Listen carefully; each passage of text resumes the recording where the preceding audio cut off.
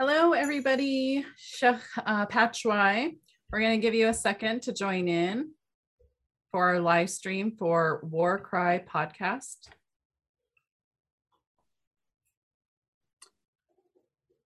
Okay. So our intent today is to learn how our guest helps families tell their stories about missing and murdered Indigenous women and people. This also includes, being an advocate and telling advocate stories.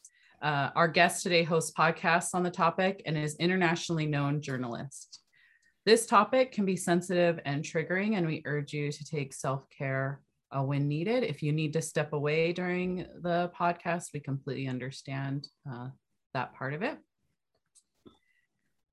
Again, welcome to this episode of War Cry Podcast. We are in season 2. We are an all native run podcast discussing data, events, stories, issues, and historical connections about Northwest missing and murdered natives.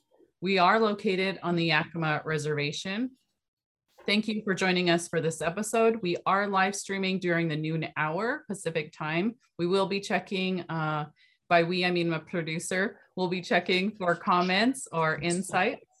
My name is Emily Washings, and co-hosts today are Patsy Whitefoot, Robin Peabishy, and Lucy Smartlowit. Our guest today is Connie Walker, host of Stolen: The Search for Jermaine by Gimlet Media, which you can find on Spotify. Before we have our guests introduce themselves, we want to have a few announcements. Are we going to go with Parker Doe first? Okay, yes. The first announcement is about Parker Doe, which, as you recall from our episode with Tammy Ayer, this was a woman that was found on the Yakima Reservation on February 16th, 1988. It has been 33 years, and this woman is still unidentified.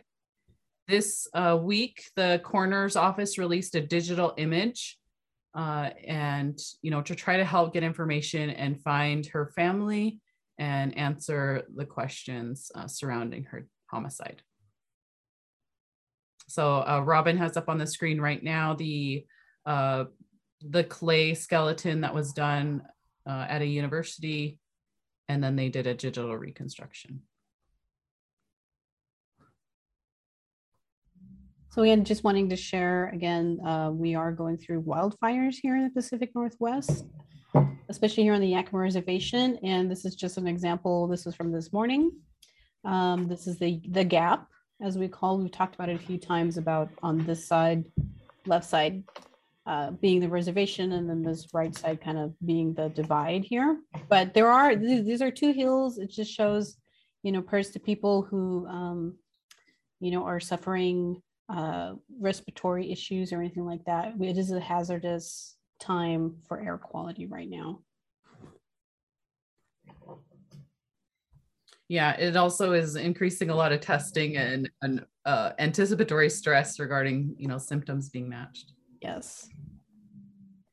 And, just to remind our viewers, our style of this podcast is, we all love to drink our coffee and we all love to go to different places along the reservation to eat it. And so we really like to have this I'm drinking coffee style of podcast. There's Robin with her drink, Connie with hers, and really like you're just sitting at the table next to us listening. So it's, it can be a lot more informal than some of the others. And with that, I want to, I know I said you're internationally known, award-winning journalist, but I want to really hear, Connie, from you and how you would like to introduce yourselves to our viewers. Sure. I just wanted to say that I'm so happy to be here today with you all and joining you. I'm currently in Toronto, Ontario, Canada, but I'm originally from Saskatchewan, from the Okanese First Nation, which is where I grew up in Fell Hills, which is a community there. And yeah, I'm thrilled to join you, and I just admire the work that you're doing.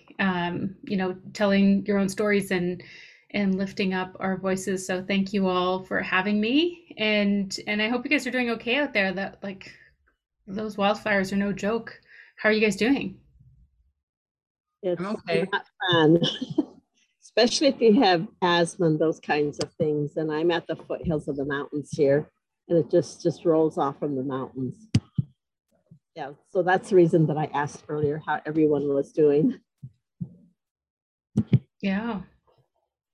Terrible. I also want to, from our community consultant, also a co-host, Patsy, she has us go in alphabetical order. So for our first question, we're going to turn to Robin, our youngest of our group. Alphabetical order and or oldest, or youngest to oldest. Oh, sorry, yeah. I don't know why it's alphabetical. The smoke is affecting me, everybody. It's giving us alphabetical and youngest to oldest. Let's see. So as all of us have our different journeys into how we got into the work that we're doing now, how did you get into your profession that you're doing now? How did you get into doing like podcasting and investigative journalism? I've been a reporter for about 20 years. And I think that my interest in journalism first started actually when I was in high school. I grew up like on a very small reserve outside of a very small town in rural Saskatchewan. And if you guys aren't familiar with Saskatchewan, I'd say it's probably really similar to Montana or South Dakota, very close in proximity as well. So, I think that when I was, growing up in Saskatchewan, the first time I thought about becoming a journalist, or the first time I actually wrote something for our school paper, was when a woman named Pamela George was killed in Regina, Saskatchewan. And I didn't know Pamela George, but she was from a reserve not far from mine. And I wasn't even, I think, a teenager who paid much attention to the news, really. But I think everybody in Saskatchewan, especially every First Nations or Indigenous woman, knew about Pamela George. She was a mother, a young mom, and she was a sister and an auntie and a daughter, and she was killed. And I remember so much of the media attention was focused on the two men who were charged in Pamela's death, and I remember feeling like we knew more about them than we knew about Pamela. That one of them was a basketball player, the other one played hockey, like they were from this, middle-class families in Regina. And I remember the way that the media talked about Pamela. And it really, made me really upset as a young Indigenous woman. And I thought about, the people who were writing the stories, and I wondered, or I imagined that there weren't any Indigenous people who were working in those spaces. And so I wrote something for like my high school paper after those two men ended up being acquitted of Pamela's murder and sentenced to manslaughter in her death. I think that I probably didn't have the words for it at the time, but I think that the way that she was talked about, felt, so upsetting in terms of what it said about how the justice system treated Indigenous women and girls, and violence committed against us, and also, the media's portrayal of Pamela and what happened, and also what that said about how we were valued or not valued in society. But it was a really, really long time. Like, I think I started as an intern at CBC in 2000. And for most of, most of my career there at CBC, there was very little interest in hearing stories about us and from our communities unless there was something, some terrible crisis or conflict had happened. And so it really has only been, I would say, in the last, 8 to 10 years that has started to change, and that shift has been happening. And before that, it was really a difficult thing to be one of a few journalists at the CBC. Like, we're still very underrepresented in media, and that's changing, and there's a lot of amazing young Indigenous journalists who are coming up and leading the charge. But it's really been, I think, slow progress. We need to move faster. So that was a really long answer to your question. I'm sorry. You have a response, Robin? Good. No, it was really good. It's interesting because I mean, that's kind of how we got started here as well. It's just seeing like the different cases going on, and we're just kind of just approaching things the way that we can. And so thank you. Yeah, and I appreciate you sharing that aspect of, your youth advocacy, as well as, the process of not understanding some things. I actually wanted to share an article about from August 8th, 2019, written by Lillian Upman and Charcusta News. And the reason why I want to share this is, living in rural areas, we always wonder, like, why are they talking about that? Why are they bringing this up? I think, you coming from a very rural area, us living in a rural area, people know each other. We wonder why we're talking about certain things. And it was actually a young gentleman in this young team that I first heard about Jermaine's case. Mm-hmm. And I just want to take a second to share how this is connected to the Yakima people. Our podcast is focused on Northwest missing and murdered, but here we have a young gentleman that is of Yakima descent that was going to play basketball, and he wanted to bring her name forward and have a handprint on his mouth to help bring advocacy. And he asked his team if they'd be willing to do the same. And Belinda, who is the aunt of the Jermaine Charlo, painted the boys' faces and explained the symbolism of the handprint across the mouth meant no more silence about our women missing and speaking out on awareness. And when I think about, youth advocacy, I also think about elder advocacy. I think about, the latest episode that you had, which was, also on August 8th, but years later.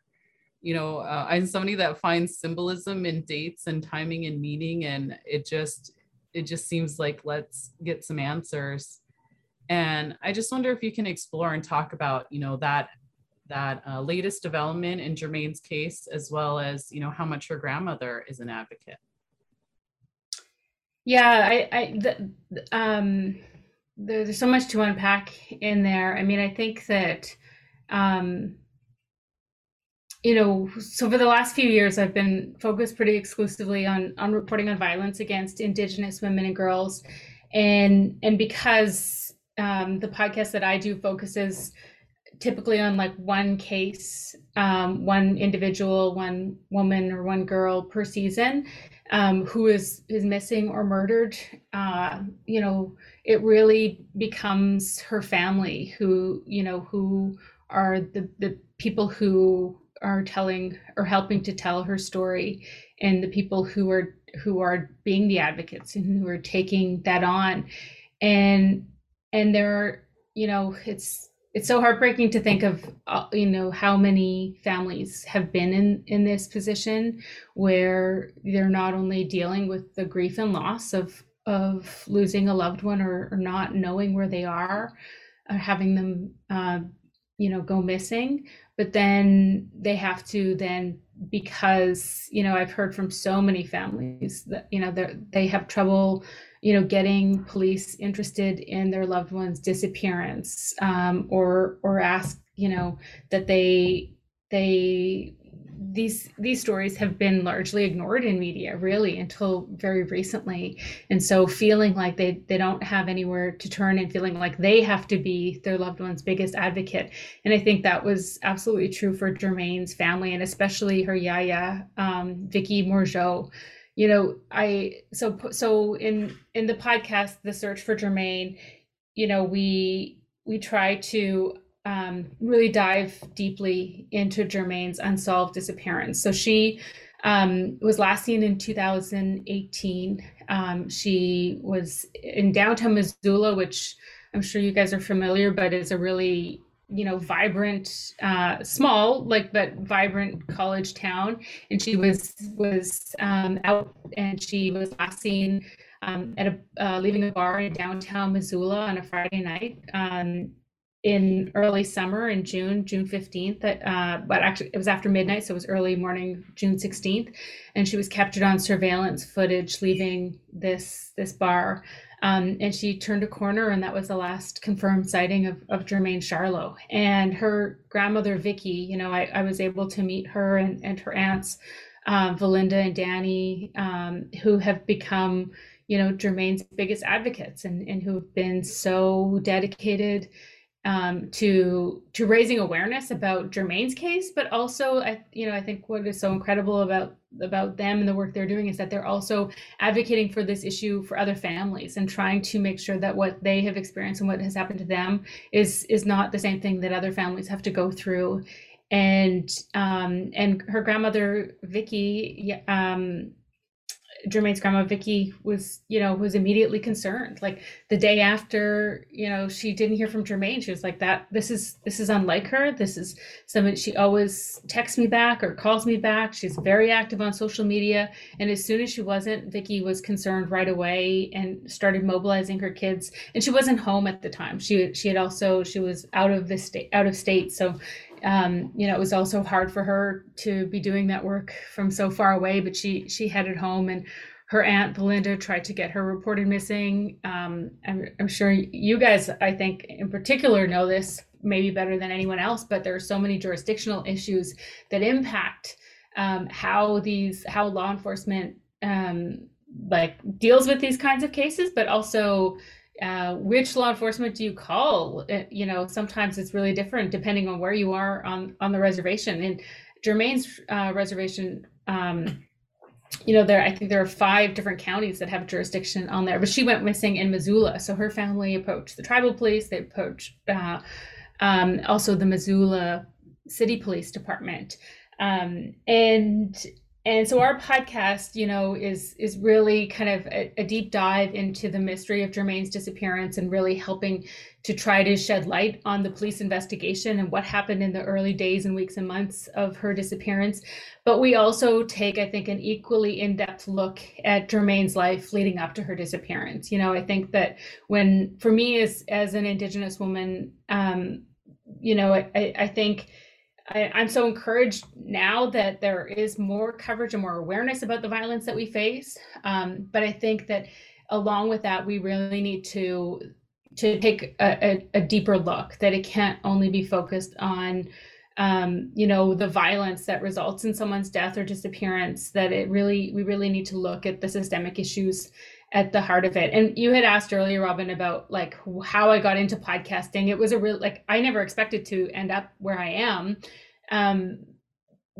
But for a long time, there was no interest in stories from our communities. And then that started to change, and I started doing more reporting. And I was mostly a TV reporter for a really long time. And I was, when I was reporting on cases about missing or murdered Indigenous women and girls, I remember almost from the beginning feeling a kind of frustration that so much of their story, was really difficult to include in 2-minute news stories or even 15-minute news stories. That, I remember reporting on an unsolved murder in northern Manitoba of a 15-year-old girl named Leah Anderson. And we spent 5 days in her community and got to do interviews with her family and friends and really tried to understand the circumstances around her disappearance.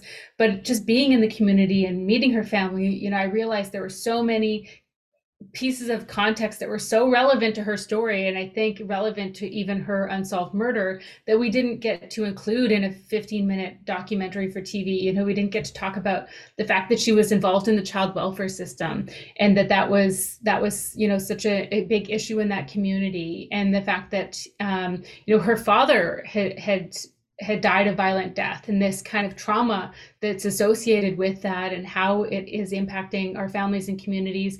We didn't get to talk about the legacies of residential schools and boarding schools in that family, and I know that those are absolutely things that impact violence against Indigenous women and girls.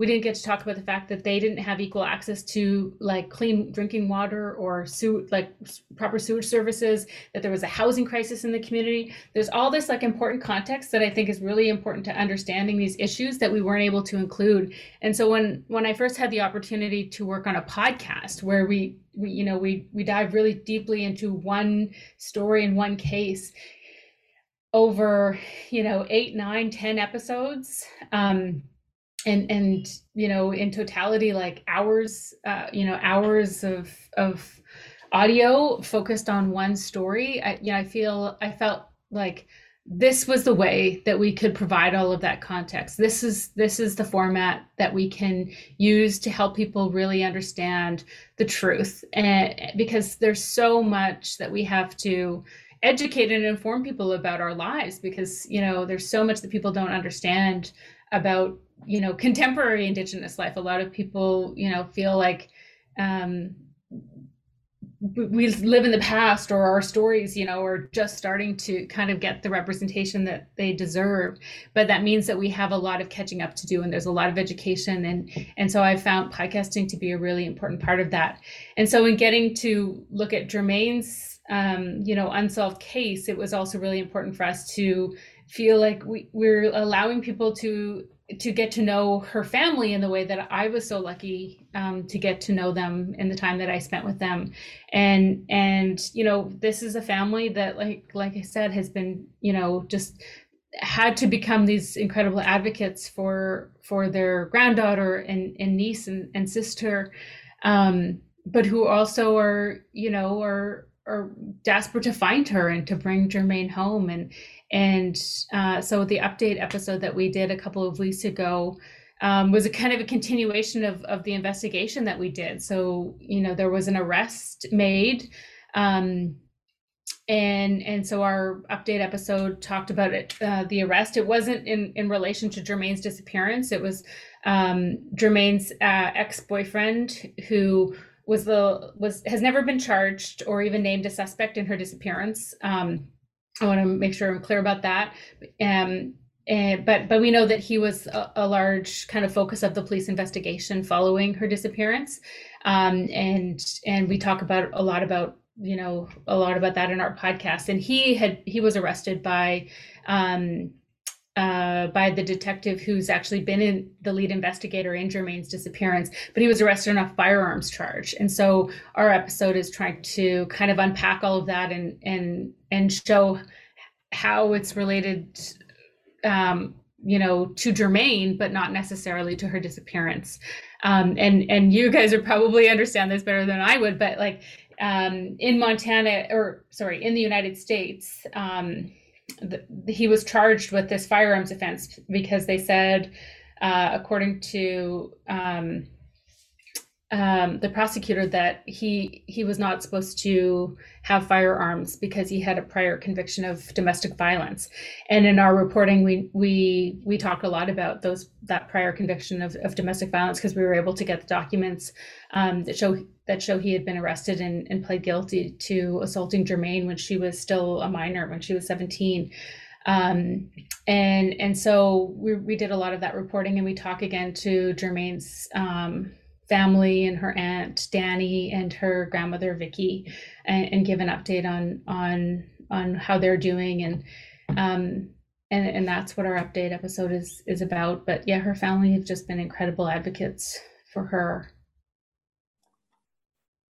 Yeah, thank you so much for kind of explaining the development in the case, as well as the family and community positioning of being an advocate. I think and again, like different contexts that Connie brings into her reporting are for our audience. If you're not aware, and if you haven't listened to any of her podcasts, you can really see and hear, actually for podcast, you'd hear it.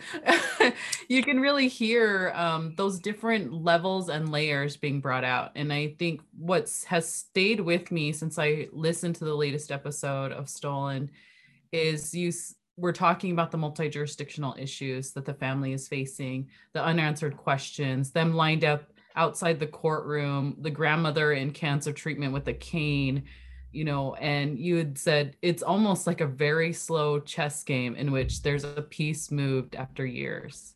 And you said, but to the family, it's not a game. And that just encapsulated a lot for a lot of different cases. And I just appreciate you continuing to bring that context in for families and our missing and murdered Indigenous relatives. I'm going to turn it over to Lucy for her question.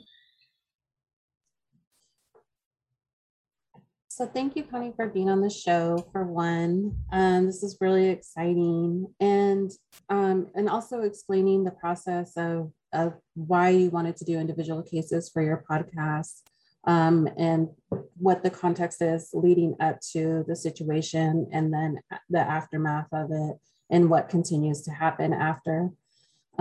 Given that I imagine you would have to spend a lot of time to build relationships with those families.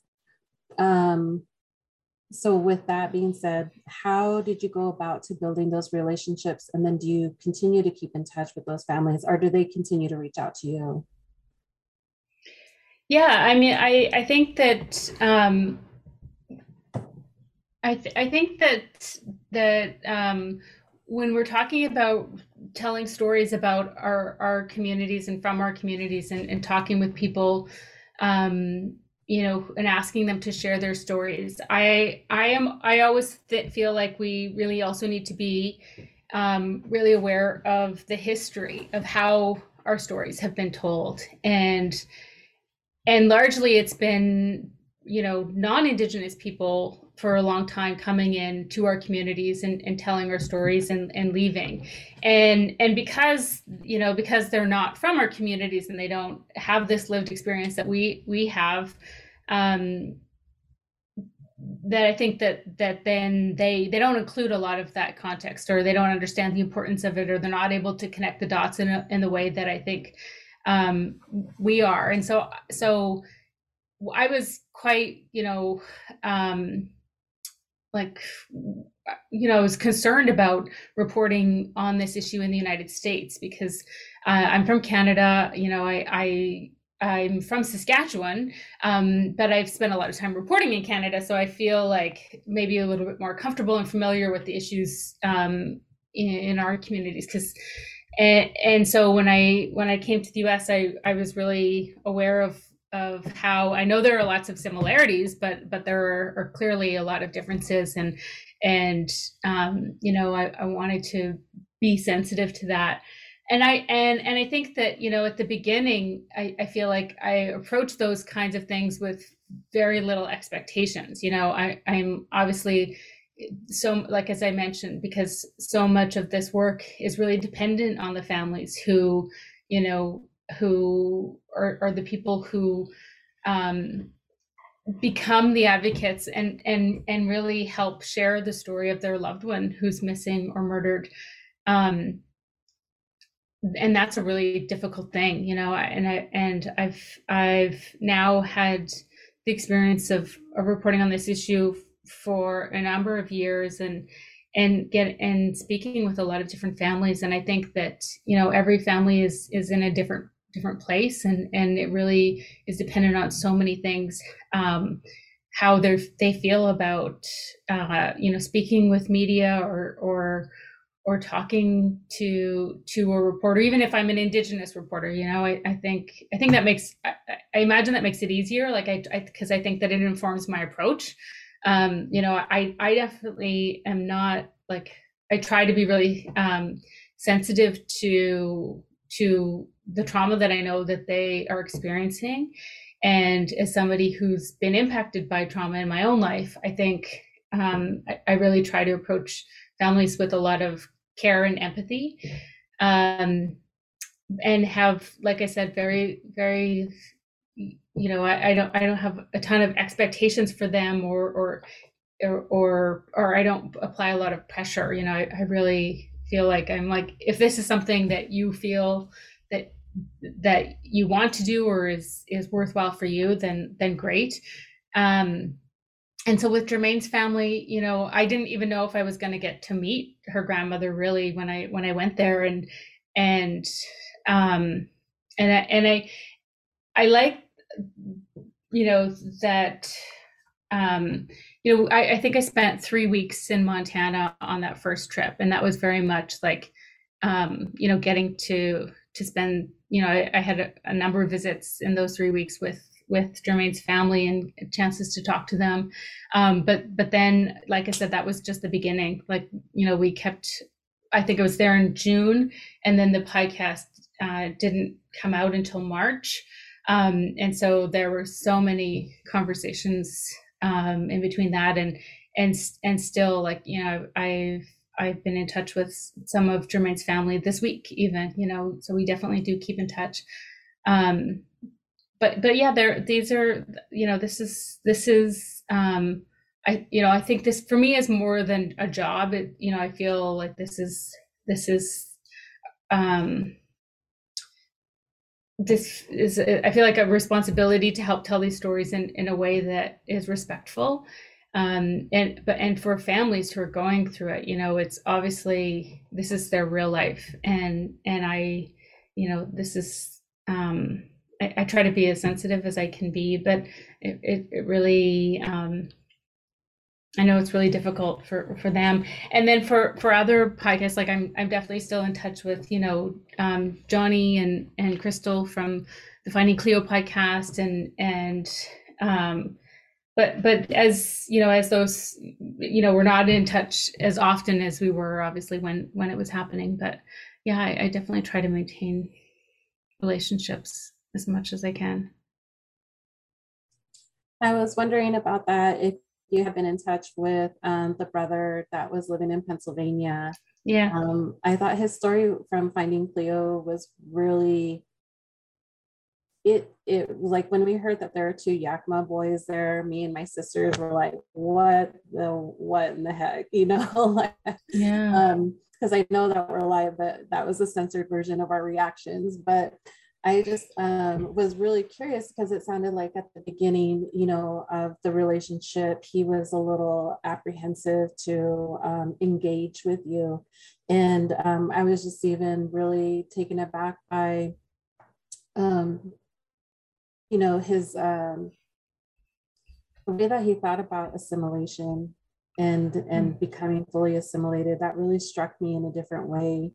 And I just, you know, was trying to imagine what my response would be in that situation and talking to somebody. And I don't know if I would have been heartbroken, you know, and trying to convince them otherwise, or if it would have been, you know, a different type of reaction. And so I imagine in your situation, you have to learn how to be the one that listens, but also the one that doesn't pass judgment with, you know, your body language or your, you know, your face or anything, or even tones. And so I feel like that just gets really tricky at times, you know, because you'd never know what's going to trigger you in that process either. Mm. But yeah, Johnny, I mean, I feel like so yeah, like with Johnny, for sure, I think that one thing that I feel like I've realized in my reporting is that even with things like big things like this that happen, like I think I would imagine that, like, oh, they must have, you know, as a family talked about this a lot and hashed out all of these things. And then when you know, I come in as like this independent person and I ask these questions, and with Johnny, you know, especially about, you know, his past and his experience, you know, I think that he shared, like, sometimes that was the first time that he would have talked about that, you know, and that is such a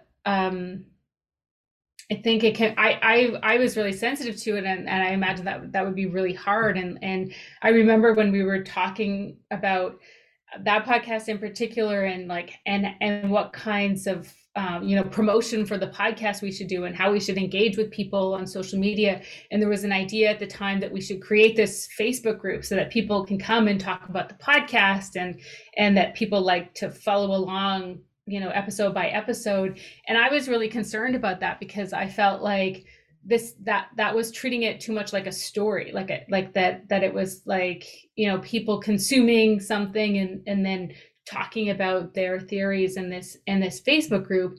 And that I thought maybe, for Johnny and Crystal, Cleo's sister, Crystal Smegan, who's called Christine in the podcast, but she's since reclaimed her birth name and goes by Crystal. I remember thinking for them that could be a really difficult thing to like go on Facebook and see people talking about your life.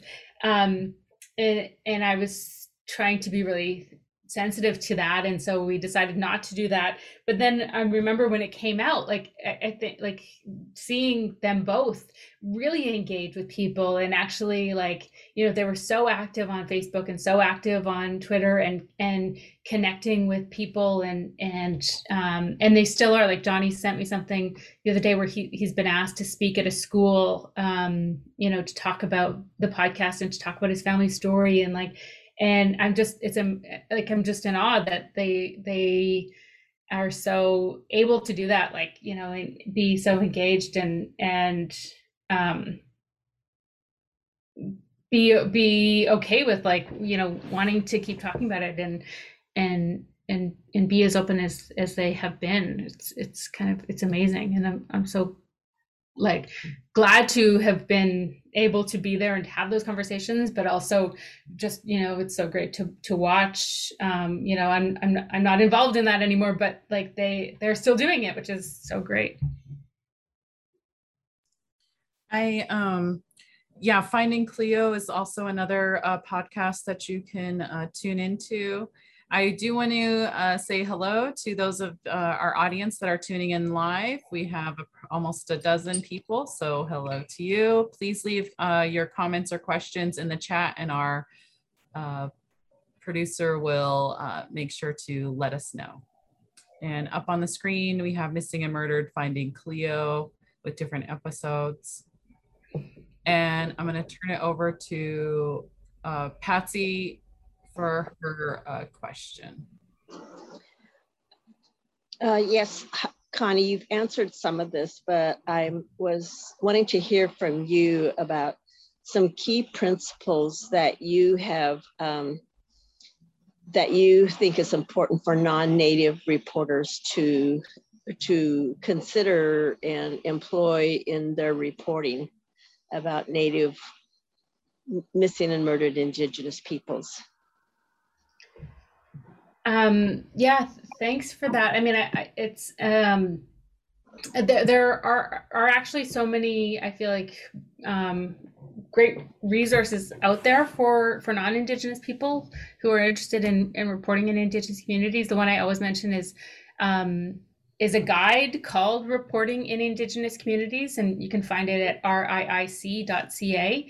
It's not specific to MMIW necessarily, or MMIP, but I think it's meant to be kind of a guide for non-Indigenous journalists who are interested in telling stories from our communities. And I mean, I think that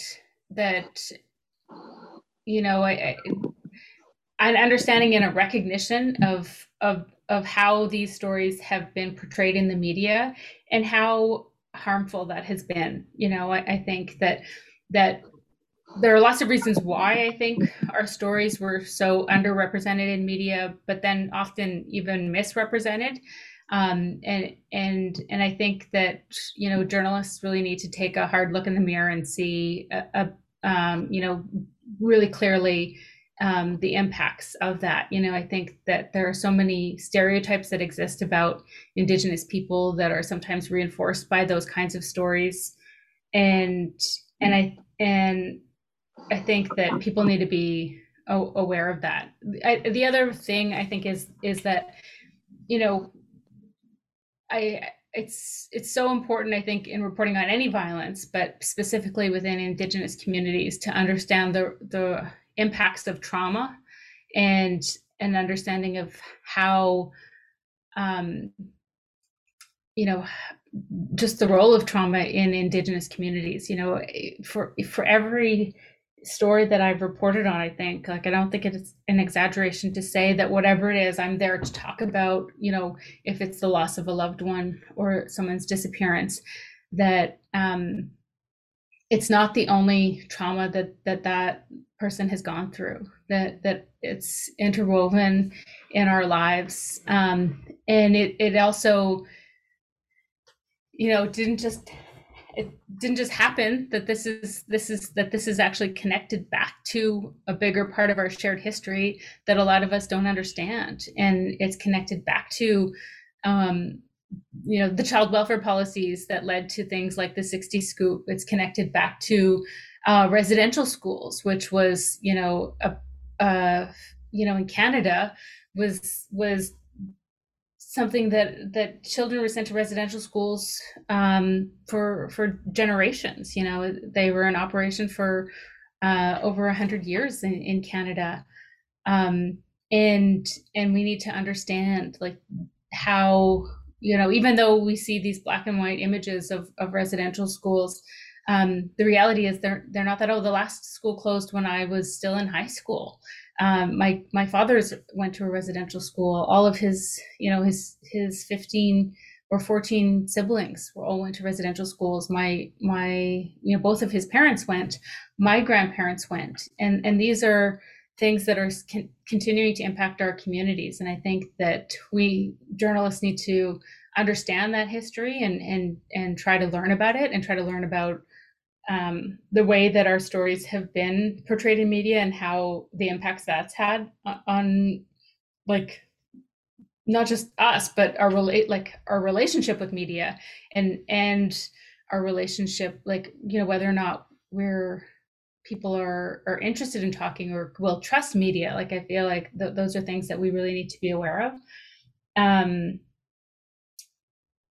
I think that another thing is trying to have an understanding of the diversity that exists in our communities, that there is not one single Indigenous experience across North America, that there's so many diverse nations. You know, in Canada, First Nations, Inuit, Métis. In the United States, it's equally, you know, diverse, and that we really need to try to learn as much as we can about the individual communities that we're going into.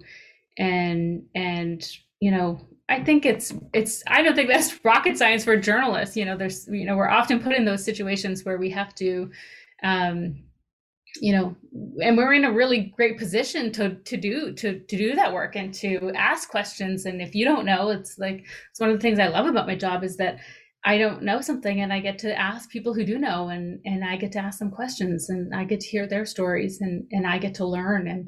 And so I think that absolutely we have a responsibility as journalists to do that work, and to be aware of those things before taking on these really incredibly sensitive stories. And I think the other thing is, like, not to feel entitled. Like, people do not have to share. They should not feel compelled to share. And we need to, like, be examining kind of the power structures that exist in journalism, and being aware of that when we're especially when you're reporting on communities that have been underrepresented or marginalized, I think. I really appreciate you sharing, you know, about where you see non-Native reporting as well. I think all of these that you share with us is important in terms of highlighting, you know, what non-Native journalists need to take into consideration. And I would agree with you. I'm curious, what is the name of that guide again?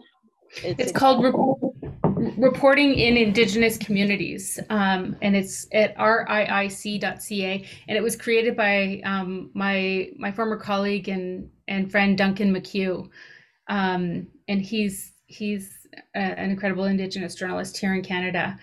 The other thing I feel like is a really big point, and I should say, is that I think that what Indigenous journalists, non-Indigenous journalists, need to do is to support Indigenous journalists to tell our own stories. That we are the ones who should be helping to share stories from our communities, that we're in the best position because of our lived experiences as Indigenous people to connect those dots in a meaningful way and to understand, and that we are the ones who are also underrepresented in media. So they need to be taking a look around in their newsrooms and thinking about, what am I doing to help support Indigenous journalists to take on these stories? What am I doing to make sure that I'm helping to create a safe space for Indigenous people in these newsrooms where we've been so underrepresented, and also, once we get there, there's a huge problem in terms of keeping us there and supporting us and retaining it. There are so many talented Indigenous journalists who unfortunately have left journalism because of it's not enough to just have people in those spaces. We need to make sure that we're ensuring they're safe spaces for us, and that we are supported in doing this important work. I just have one final question. So how do you think the journalism community has responded to Native reporters? I mean, do you get asked to talk about that with non-Native audiences? I would think that something in your role, particularly at the national, international level, would be asked to speak about some of these issues to non-Native reporters. Yeah, I think it's such a complex thing. Like, yeah, absolutely. And I want to do my part to try to raise awareness about some of those issues. And I know that there are a lot of really, really well-intentioned and people who are invested in helping make those changes, and they want to do the work to understand everything that they don't know and to try to create safe spaces. So I try to engage in those conversations as much as I can. I think it's shifted a lot. I often tell this story, but when I was an intern, my very first job in a mainstream newsroom, I was, I think I had a job there for 4 months. So I was an intern, and my job was chase producing for a national morning show. And so I was finding guests and then, arranging for them to come on the show to talk about whatever topic was in the news that day. And when I was an intern, there was a fisheries dispute happening on the east coast of Canada, where Indigenous fishermen were fishing, and there were conflicts with non-Native fishermen who and that's still ongoing in some ways. But when I was an intern, I had booked a local chief to come on the show to talk about the latest development. And my senior producer at the time was like, did you tell him what time it was? Because it was a morning show and it was really early in the morning, and where to go. And I said, yes. And this was on a Friday, and he was due to come on the show on the Monday. And she said, because those Indians, they'll go out drinking all weekend and they won't show up on a Monday morning. And I looked around. I remember looking around to see if anyone else heard her say that. And everyone else was, busy, on their phones or at their desks, and no one paid any attention. But I think that sent a really clear signal to me about the kind of space that I was in, and who, I was an intern and she was a senior producer, and I didn't feel like I could say anything, and I didn't say anything. And I didn't I have had other experiences similar to that, where I've encountered racism at work since then. But I think that a lot has changed since then. I feel like there is an awareness and an understanding, and I think that we still need to do more. There still needs to be so much more done. And I think that for me, it's also a question about who are we doing this work for? And that's why I think what you are all doing is so amazing, because it feels like you're all Indigenous led, you have an all Indigenous team that you're working with, and you're telling stories for your community. And I've always been in mainstream spaces where, for a long time I worked at the CBC, which is a public broadcaster in Canada. And so our mandate was to serve Canadians, which of course include Indigenous people in Canada, but are not exclusive to it. And even the reporting that we were doing, it felt like, it's educating non-Indigenous people about us. And so it feels like it's kind of for them. And so I've been thinking about like the reporting that we're doing, like how can it be for us as well as you know, I think it's important. I think it's an important role that journalists have to help educate and inform. But I also have been thinking about, you know, how it's, you know, I want to be there for as a support and help make change. But also I want to be doing this for us, and I want this to have positive impacts in our communities, and thinking about ways to do that is really important too.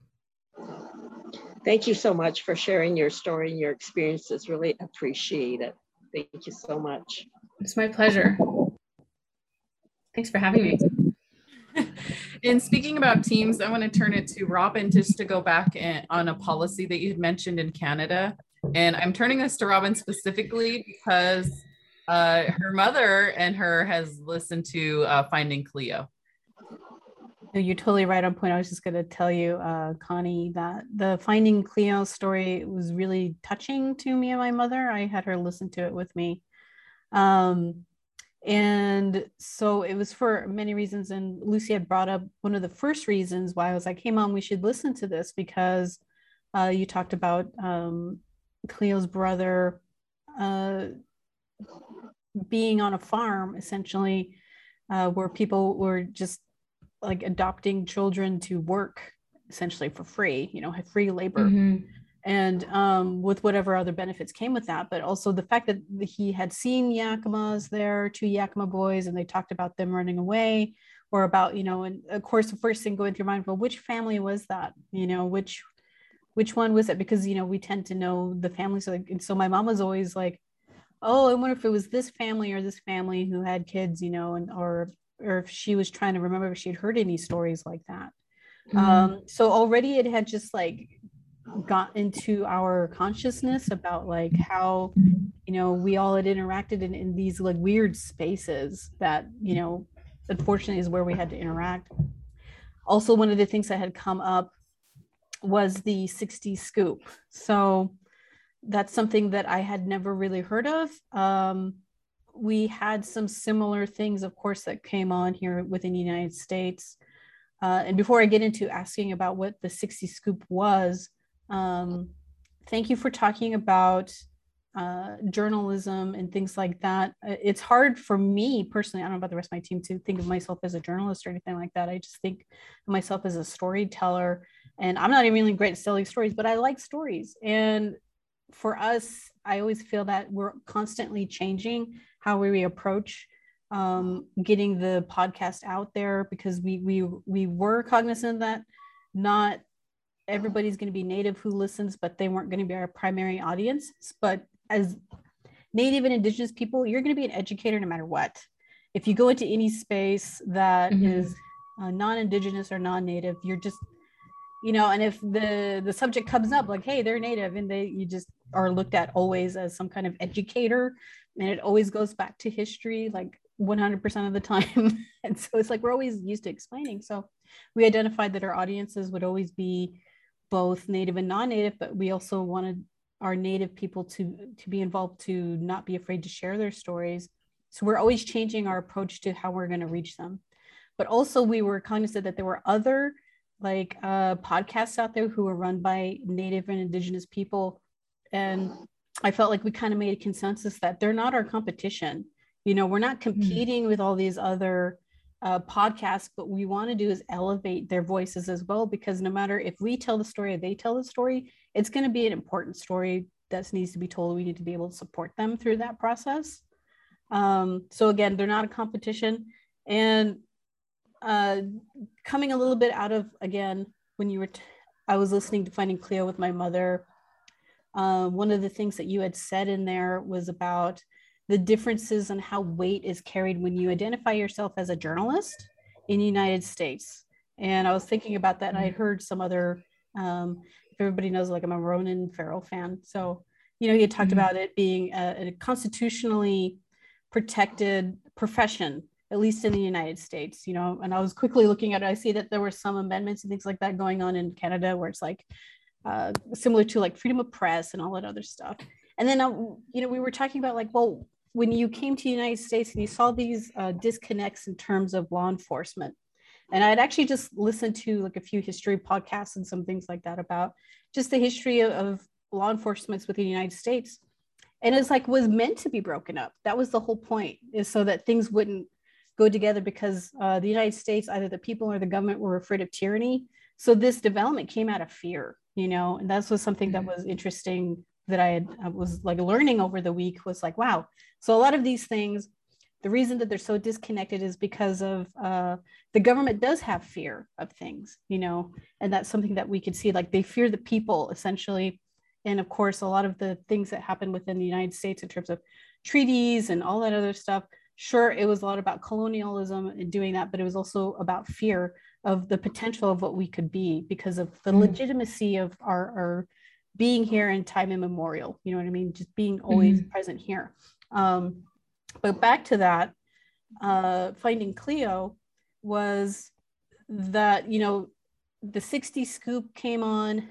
My mother had talked about her own family being under the influence either of a church or boarding school, encouraging her mother to give up children, for the same reasons that Cleo mothers had, which is like, look, you're overwhelmed, you have these children, some aren't listening, some are doing bad in school, let us take some, or let us take all, or, and we'll send them out to families and they'll come back on the holidays or things like that. When, we don't know the extent, which seems to be like the case of Cleo's mother, which is like, you weren't told the extent of what it is you're actually signing or what it is you're actually agreeing to, because that was the whole point, because it's just like, and again, it all feeds back into the colonialist project of either Canada or United States, which is just like, just eliminate the native and eliminate the indigenous people, because then nobody has claim to this land and it's all open.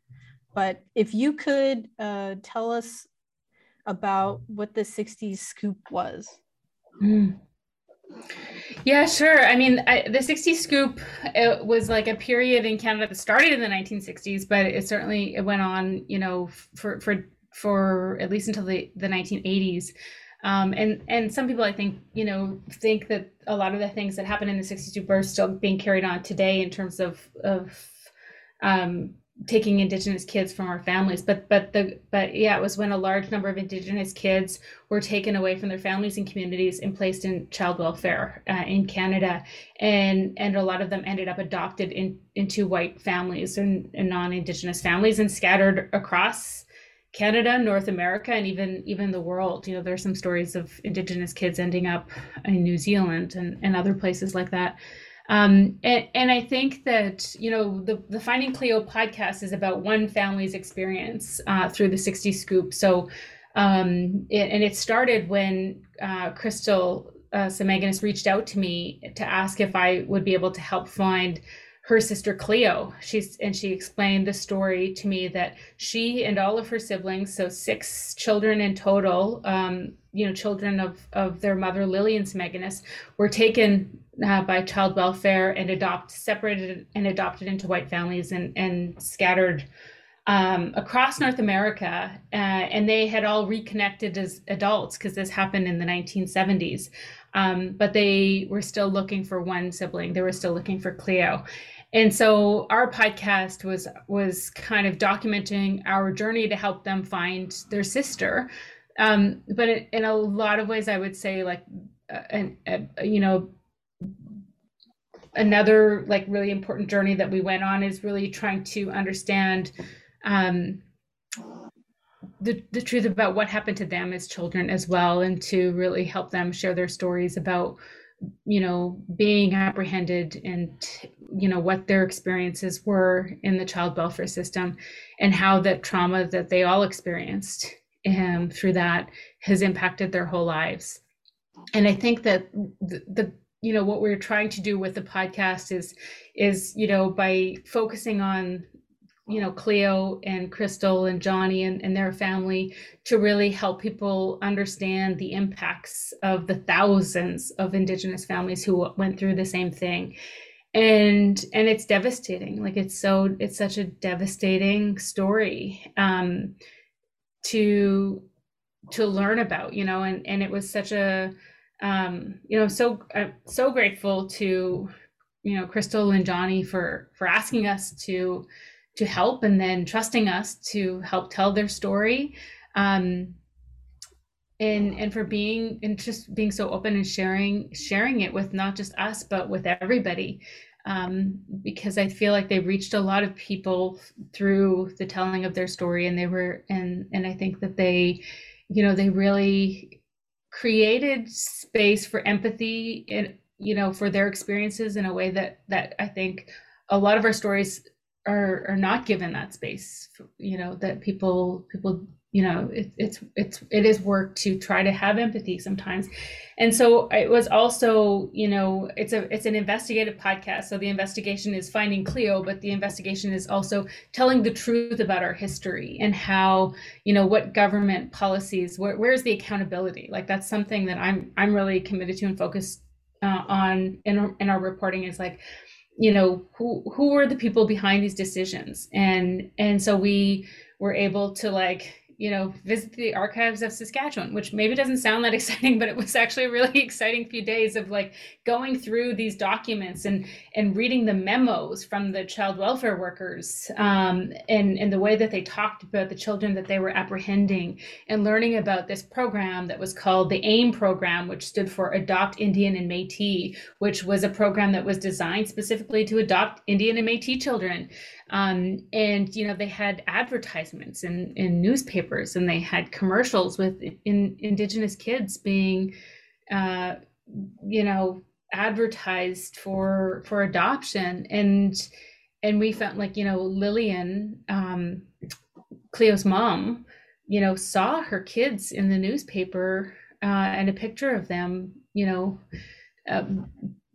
being advertised for adoption. And just, I think that was part of what we did with the Finding Cleo podcast.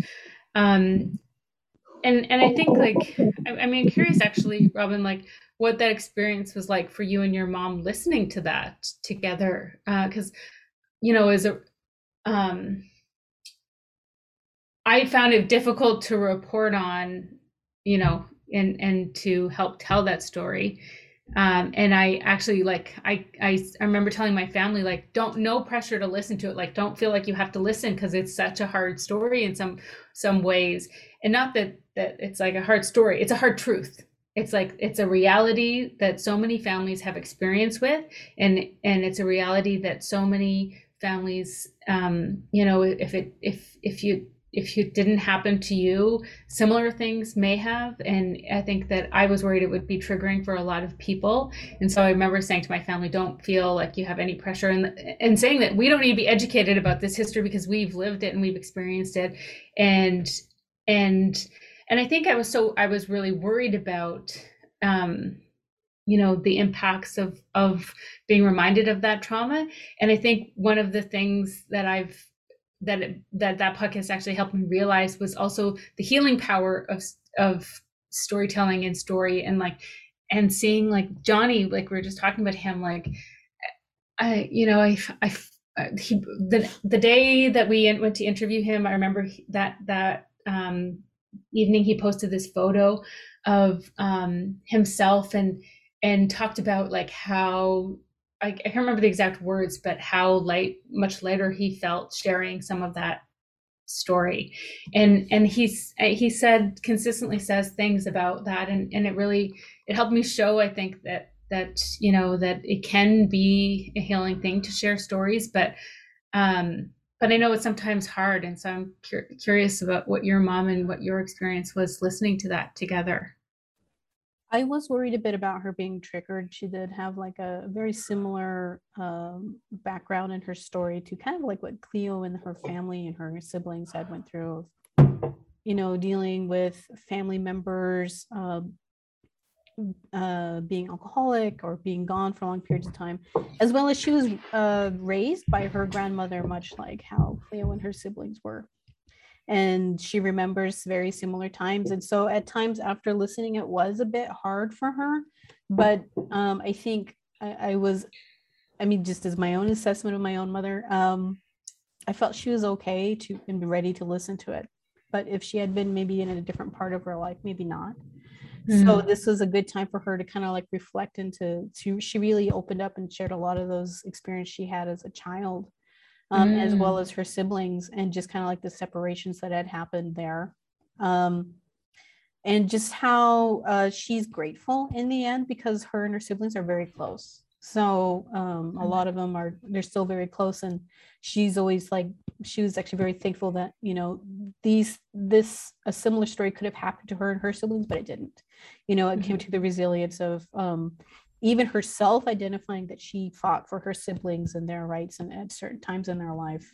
And so it was kind of empowering for her to listen to as well as, but of course, I think it really did kind of bring up some triggers for her, but I felt she was strong, very strong enough to listen to it. And we listened to it in the car. So like if she had to do any kind of like business or something, like she likes to go to like Rite Aid or something to just buy her monthly supply of whatever she likes to get. So because, you know, obviously we're still in the middle of COVID.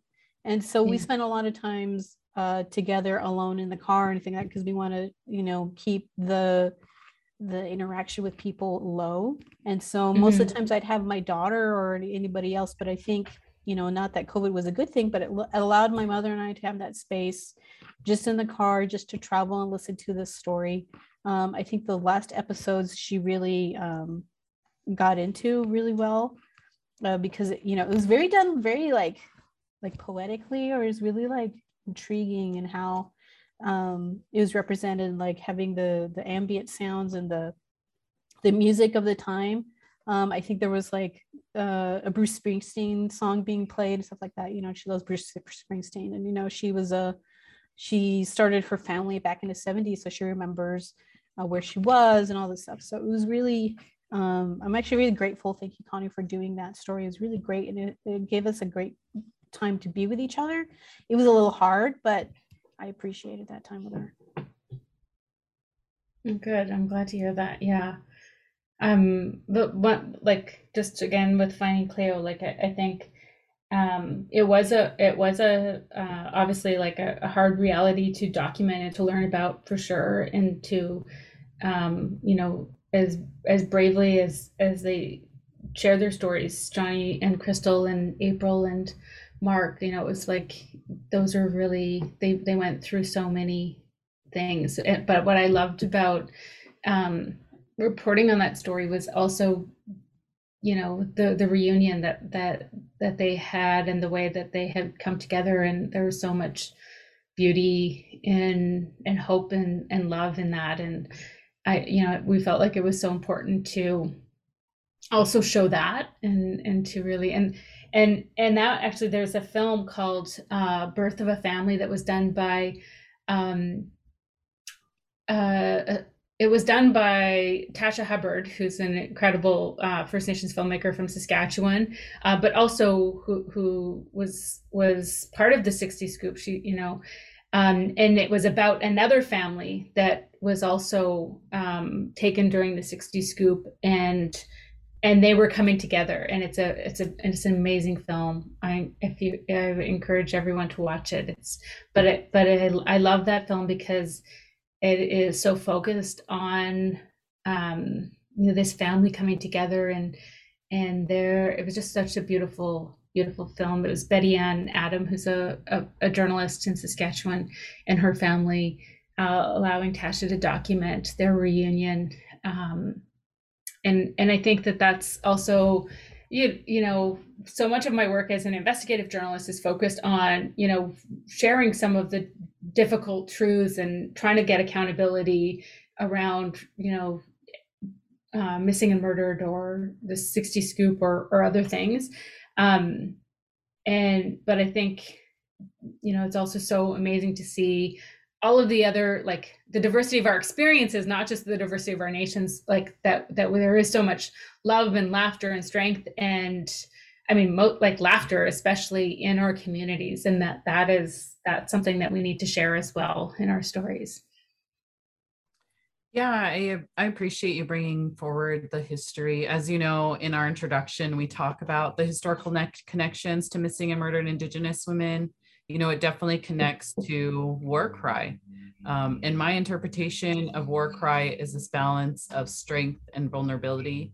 You know, I published a case study about our first reported case of missing and murdered Indigenous women and girls at Yakima, which was in 1855. And the United States response was a 3-year war. You know, why is that the federal government's response to an act of violence? You know, and this is a question I've asked the FBI and the White House in their listening sessions. And we, in reporting this and researching this and looking at these different historical connections, both in Canada and in the United States, we see patterns. We see how historical policies and acts of violence are connected to present day MMIW, and we definitely see that in your reporting, Connie. And I want to take a moment and let you put on your award-winning, internationally known journalist hat and just, you know, turn it over to you and ask, you know, much like you did just to Robin, do you have a question for me and the others?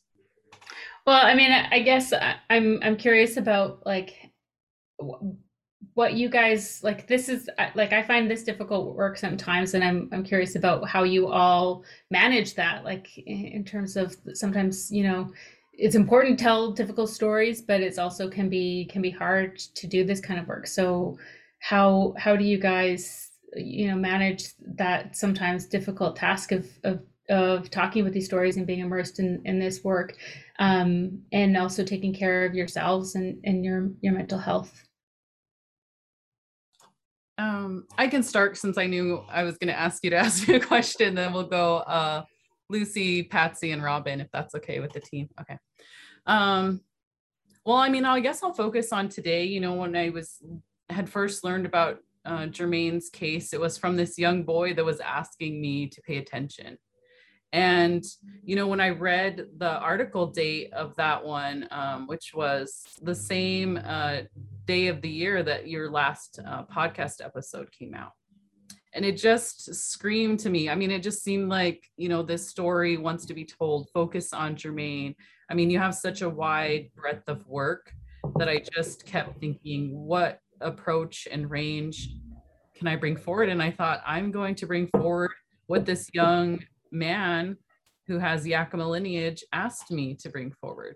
You know, for years later, he took that time for his basketball game. And I think for me, and it's important to have a community approach to this. It's important to listen to our youth. Having 3 children, they have a lot of insight and some of it, you know, it's your responsibility to guide. But in our teaching, in our Yakima way, our youth are our teachers. You know, the name that they share with the grandmother and grandchild is interchangeable, but it's only between that set of grandparent. You know, from Allah, for example. So, you know, as a young child, I grew up seeing and hearing this matriarch of our family, you know, being referred to, this food gatherer, looking to her for answers, for advice. And she would then call me the same term. And the issue that I have, and I think a lot of people have with these policies, is forced assimilation, violent assimilation policies, 60s scoop, forced residential schools and boarding schools, is that it tried to remove and destroy that part of our culture in which our youth are our teachers. So for me, I really took a long moment and thought about, you know, what that young man was trying to bring forward and how I could, you know, help, you know, ripple that out into community, and, you know, using what platform we have to bring that forward. And,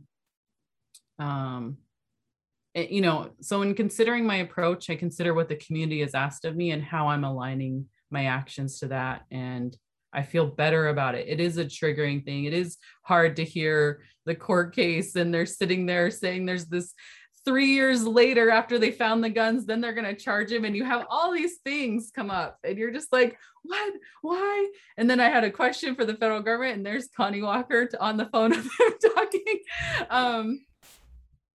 It helps streamline all of that when you reconnect with what the community is asking. And, you know, for me, that was definitely of that young child that was trying to bring awareness for her case. Thank you. Yeah. Can you repeat the first part of the question? Because I was so caught up in what Emily was sharing. So I know the second part is about mental health and self-care. So what was the first part again? Yeah, I mean, I think it was just about, the motivation to do this work, and then how you manage it and how you take care of yourself. So for myself, the motivation to do this work,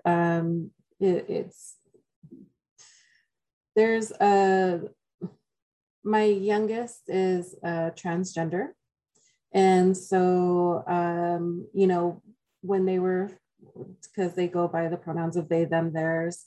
So when they were 15, they couldn't express that to us. And so they actually had attempted suicide. And then, after we worked through some of that, then they came out and shared, identify as non-gender conforming. And so as somebody who was in social work, I had a huge learning curve for myself, and to try to pick up like, okay, these are the things, this is what's going to happen in our family that's going to be different. And really, it took a huge turn when I started to learn about the statistics about LGBTQ, especially being, people of color, knowing that they're more likely at risk to be assaulted or, violently killed, especially in the United States.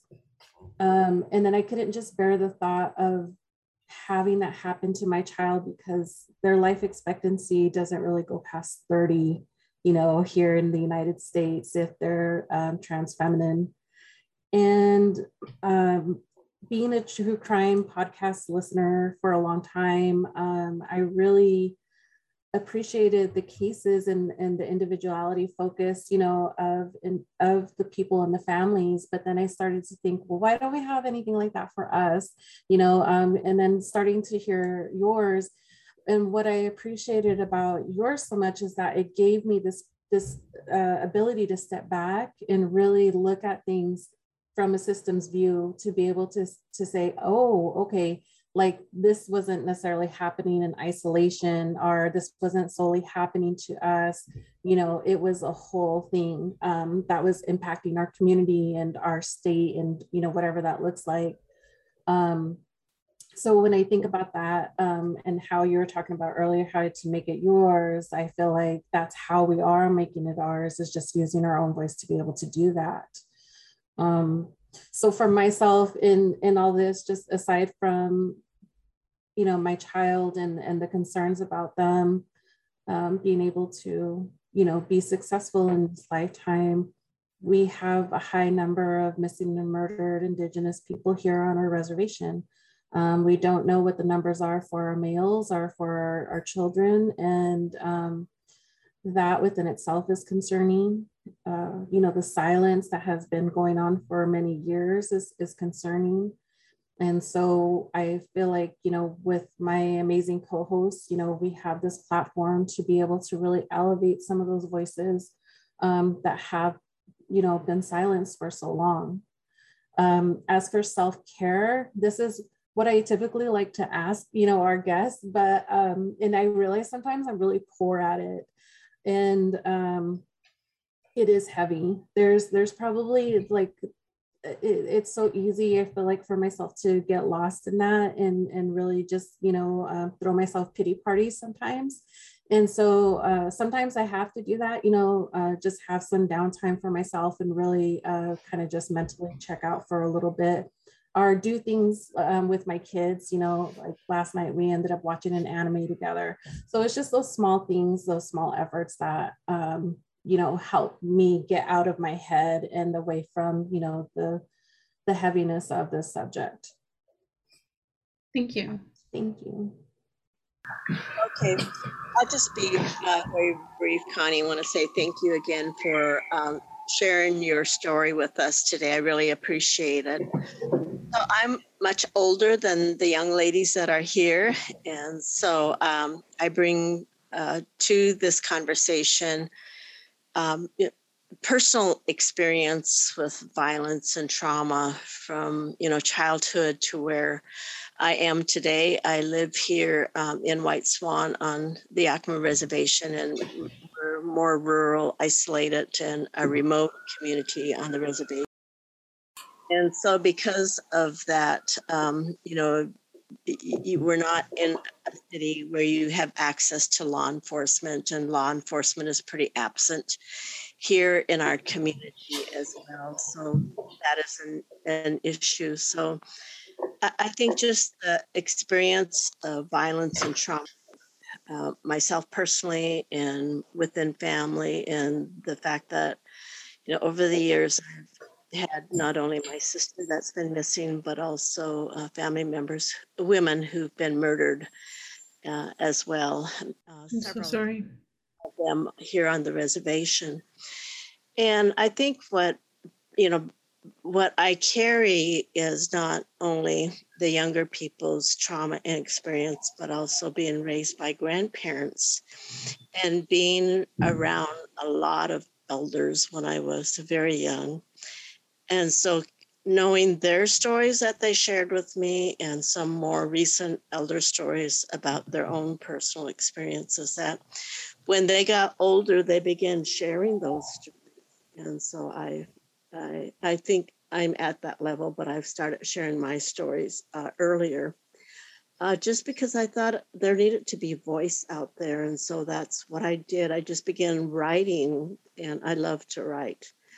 And so I just thought, in terms of the story for my sister, I was going to write about, the positive attributes and character about who she was. And by doing that and putting it on paper, I was able to share it with my sisters. And so they, one of the sisters was able to pick that up. And so now when she shares, she also shares that, but it's just a guide to share. And most of my work is around sharing with the government, with the federal government, with members of Congress, and also with state legislature. But my background is in education, and so I've witnessed firsthand what happens in public education as well with our children, and the dehumanization of our children, much like how I grew up as a young girl on the reservation, and being in a military school and being raised by her, and then myself being in a mission school here in the community of White Swan.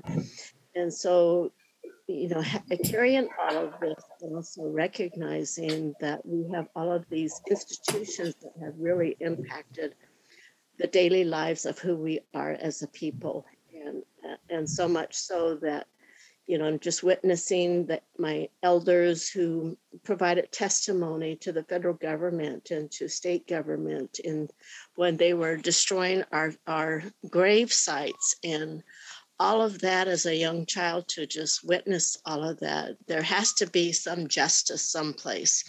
And I still have that memory, and I'm going to continue to call it out, which I have done, which is important to do for us in terms of, our relationship, not only with one another, but our relationship with the land and the environment of where we're at. And so, what I do, for self-care is just being able to articulate this is a part of that self-care as well, and to be able to write it. I've been known to write. If someone did something terribly wrong, I'll write it and I'll slam it on the table. I've seen this when I was for state government. I had to do this because I was being attacked by an education official at the state level, and what I did was just slammed all these books down on the desk and said, I'm not going to send this letter back because of the way this letter was sent to me, by a superintendent, and I just left it there for about 2 weeks. I turned around and sent a nice letter back to this individual. So it's things like that. You have to be bold to be able to do those kinds of things, and that if that's going to help me, then I will do it.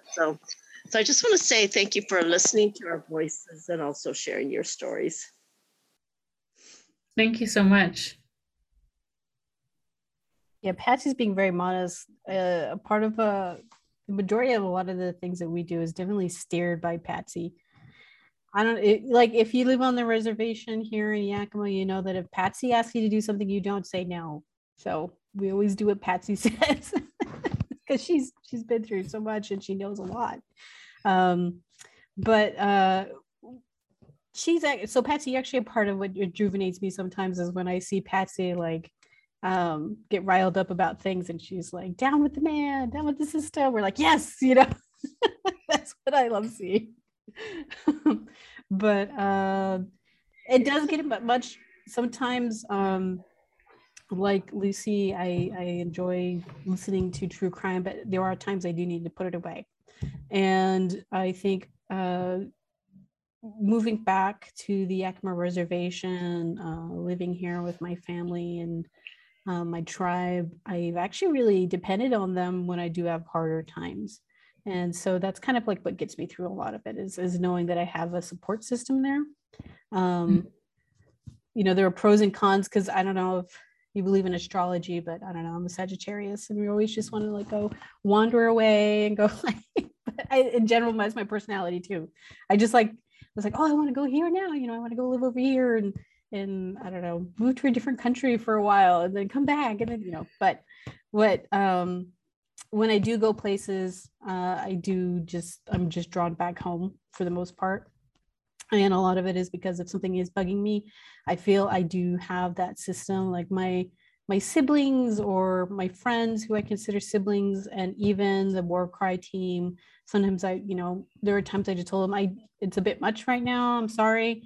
And they've been very supportive and either picking up and things that I wasn't able to get to, or, they're just there just to listen. So I feel that that's kind of been the biggest thing that helps me. The other thing is spending time like with my family, spending time playing games on my phone. So I like to play like Tetris games, listening to podcasts. And so those times when my daughter falls asleep and I can't sleep, that's how I got through listening to Finding Cleo and Searching for Jermaine and all those other ones. And I enjoy learning. So learning through those things is kind of like what really gets me through, and learning a lot about history really, I feel like, helps me manage a lot of things, because it also helps me frame my experience and frame the experience of others. So again, like I said, listening to Finding Cleo with my mother, that was actually like, even though it was hard, it actually like really opened a lot of doors and things and stories that I had never had heard before from her. And she had learned too. So that's, I think, listening to podcasts and just playing my game and being able to really dive into stories is what's really helped me. Whereas before, I think one of the things I wanted to say, so you brought up Tasha Hubbard, and I'm a big fan, and I wanted to say this, like, as a United States, someone who's from the United States, an American, as I guess would be called, there wasn't a lot of representation in terms of just media in general of Native people or Indigenous people, especially in the Americas.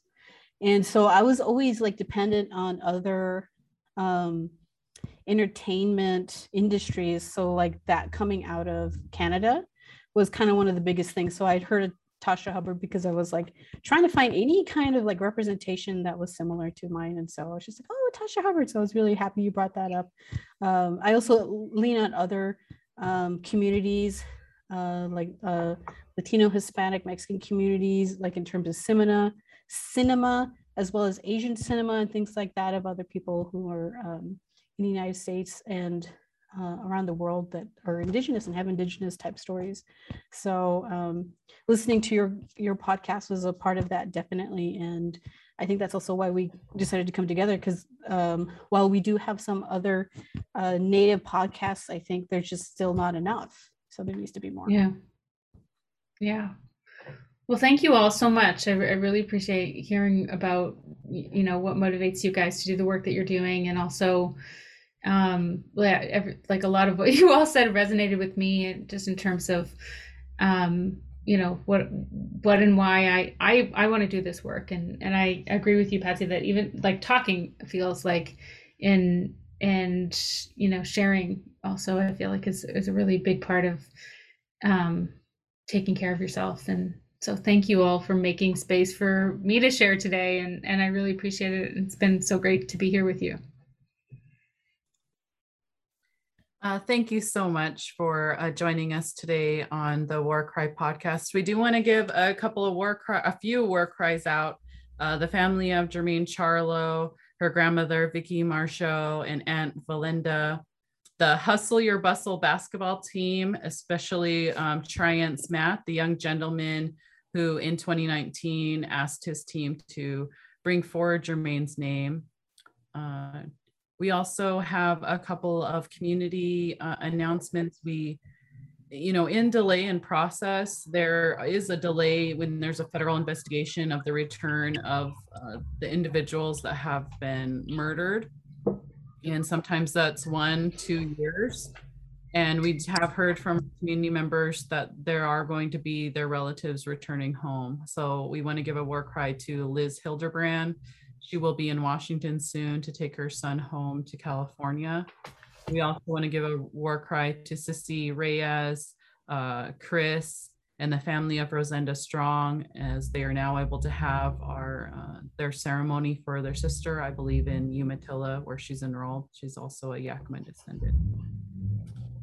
Again, for outros, we are an Indigenous-led podcast surviving under the duress of colonization and intergenerational trauma towards self-determination. I'm Emily Washings, and thank you to co-hosts Robin, Lucy, and Patsy.